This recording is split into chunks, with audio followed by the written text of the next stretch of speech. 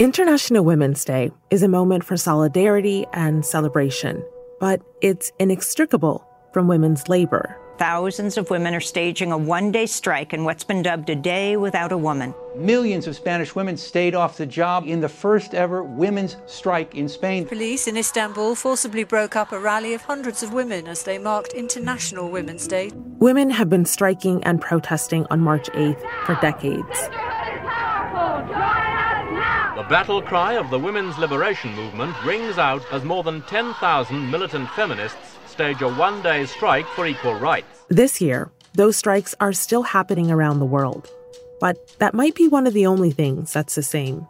The COVID-19 pandemic has changed the lives of millions, but it has not done so equally. As markets fall and businesses close, millions of women's jobs have disappeared. In one country after another, we're seeing huge numbers of women pushed out of the workforce. Meanwhile, the ones who still have jobs feel they're barely hanging on. Today, we're looking at the pandemic job divide, those who leave home and those who stay.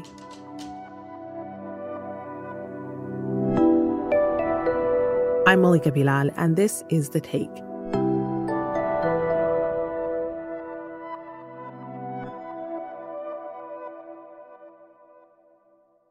I want to start with an admission. I'm one of the ones who've stayed home, turning my closet into a podcast studio, living my life on Zoom. When you're working from home, sometimes it can feel like that's all there is. But the majority of working women still have to leave home every day. We heard from women all over the world, including a psychiatrist, a sex worker, and one of Al Jazeera's own journalists. We're sharing their stories about what a year of pandemic has been like for them. My name is Zainab Imam. I'm a medical doctor. I'm a perinatal psychiatrist. I work in the state of Qatar. We sent a call out to our listeners for their stories, and one of the first who responded was Dr. Imam. She shared her story with us from Qatar, but she's originally from Nigeria. She's faced both working from home and returning to the office, and seen challenges with both. When we had to then return back to work and start meeting people face to face, we all had to wear masks. It can be quite difficult to see the expression on the patient's face because everything is covered. So there may be a situation where, you would have met a patient several times and you will actually still not remember exactly what they look like because all the while they were with you, you are wearing masks. But she said the pandemic means she can't always support her patients when they do give birth, because in Qatar, specific hospitals are designated for COVID cases. That meant that sometimes the patients that you've been caring for all along, just prior to their delivery, they're usually tested for COVID. And if they were positive, then they will be sent to one of the COVID hospitals to have their baby. It could mean that they're now going into a hospital to work with doctors who don't really know them and might end up having their babies in isolation. Dr. Imam says for someone who is already struggling emotionally, that can all be quite difficult. And she said she sees how all the changes this year have impacted her own mental health as well. What compounds that for Dr. Imam is that her family isn't there to support her. Her husband and all but one of her children are living in the UK. I'm usually able to travel, back and forth to the UK or have members of my family visiting. But since the lockdown, that's not been possible. I've not gone away at all for more than a year, which is so unlike me. And I miss home terribly. I miss my children. I miss being able to see them. And I can't really live here because I've got my youngest daughter with me who is attending school. And we're worried that if we leave, there may be a lockdown and we may be stuck outside and we may not be able to get back into the country. So that has really restricted our movement.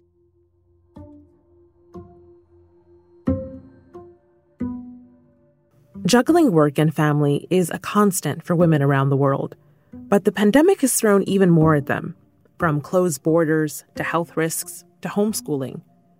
Some women feel they have no choice but to leave their jobs to handle everything else. For others, their jobs are simply evaporating. A study by the global consulting firm McKinsey found that women's global job losses are almost twice as high as men's. More women work in the industries that the pandemic hit the hardest, and they're also more likely to work in informal employment, things like domestic work, farm labor, or selling goods in a market.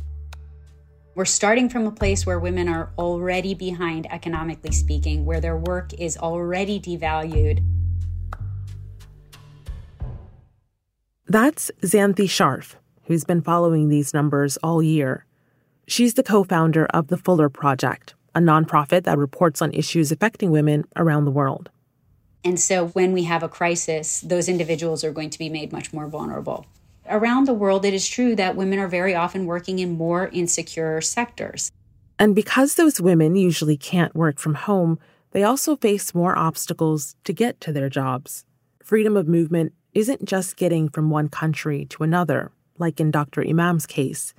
It's also difficult just to get to work.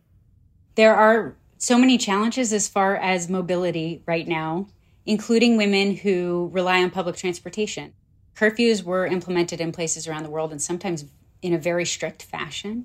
We reported on women working in the informal labor markets in Kenya, for example. Those were women who were heavily constrained when mobility had to be limited by the government there. It can even be outright dangerous when working in a job that's in a legal gray area, like sex work. We heard from one woman in Kenya who's faced that herself. My name is Felista Wamboi Abdallah. I am the national coordinator of the Kenya Sex Workers Alliance. When COVID started, it was a bit complicated for us because the country decided to go on curfew from 7 p.m. to 5 a.m., which was very complicated for us because those were our operating times. Kenya's curfew began on March 27, 2020, and it still hasn't expired. Philister says that meant most sex workers couldn't work, and that meant they couldn't afford to stay in their homes. So you will see, for example, 10 sex workers living in one house so that we can be able to pay for that house. Many houses were full because we are also many, we are not few. And if we had to go to work, we had to work during illegal times. During the day, which was a bit challenging, many of us were arrested and taken to quarantine. And because we were not working, then we were unable to pay for our quarantine fees. It means you had to pay for yourself. Philister also mentioned a problem that spiked globally during the pandemic: violence against women. Violence went really high because it meant if I had a client, I had to spend a night with that client. It was easy for sex workers to go to clients' houses because many of the hotspots were actually shut down. The violence really went up. We lost more than 10 sex workers who were murdered because of COVID. And this was because the perpetrators knew the police are not operating within those hours simply because they know that people are on curfew. They are not supposed to come out. So even if we scream, nobody was actually coming out.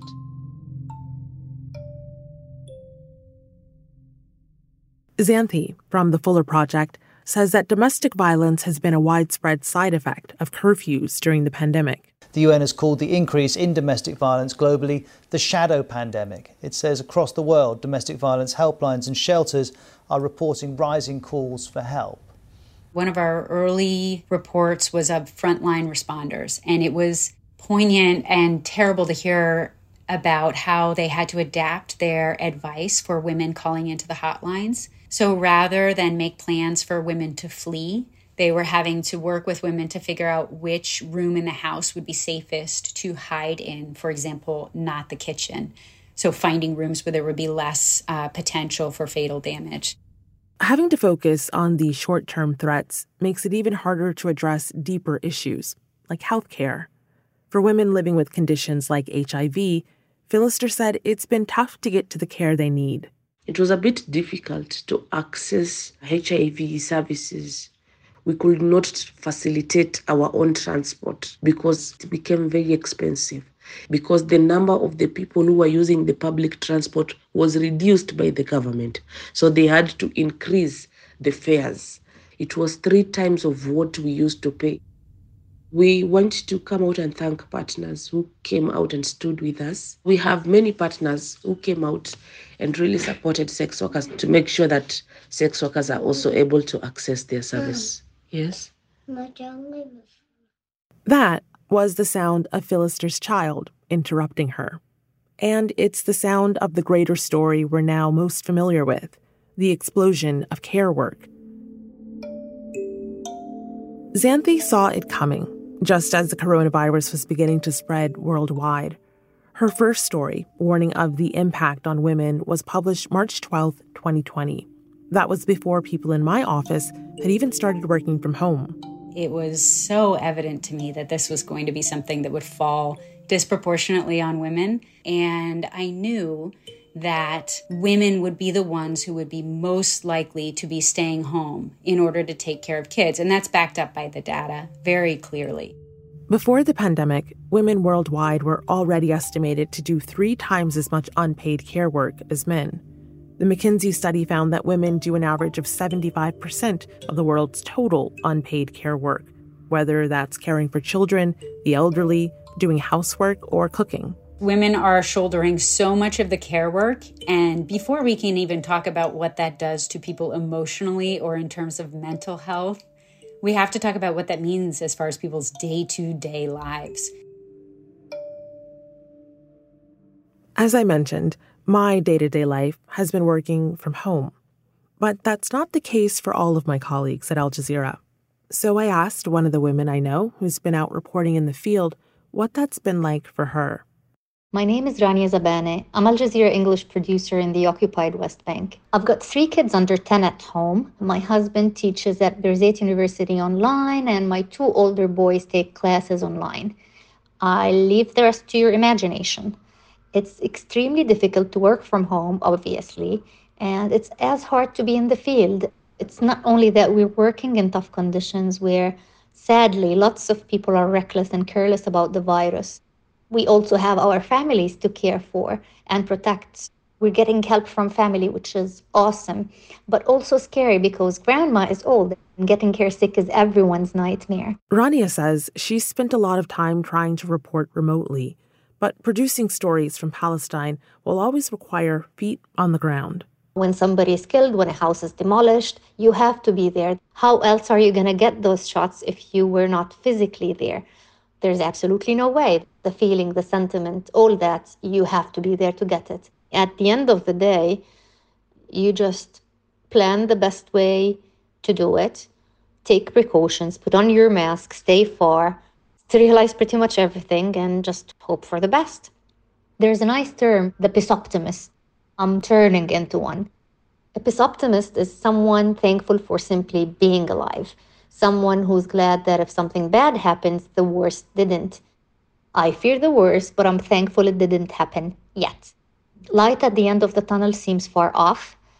I think this is the new normal, at least for a while. With most women just trying to make it through this new normal, days like International Women's Day invite all kinds of reflection. This is a day aimed at celebrating the achievements and accomplishments of women. So I asked Xanthi of the Fuller Project if that's how she sees it this year. The pandemic has put many of the issues that women face in a new light, but do you think it will be transformative in solving any of these problems? Or will it be a struggle just to get women back to where we were on March 8th, 2020? I think there is going to be a struggle to get women back where they are. And some research is showing that it'll be until 2024 for women to return to their status in the United States.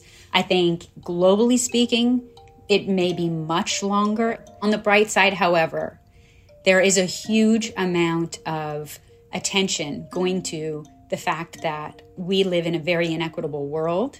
And because everyone is personally affected by this crisis, no matter who you are or how much money you have or what bubble you live in, you are suffering. And that suffering is helping people to connect to others.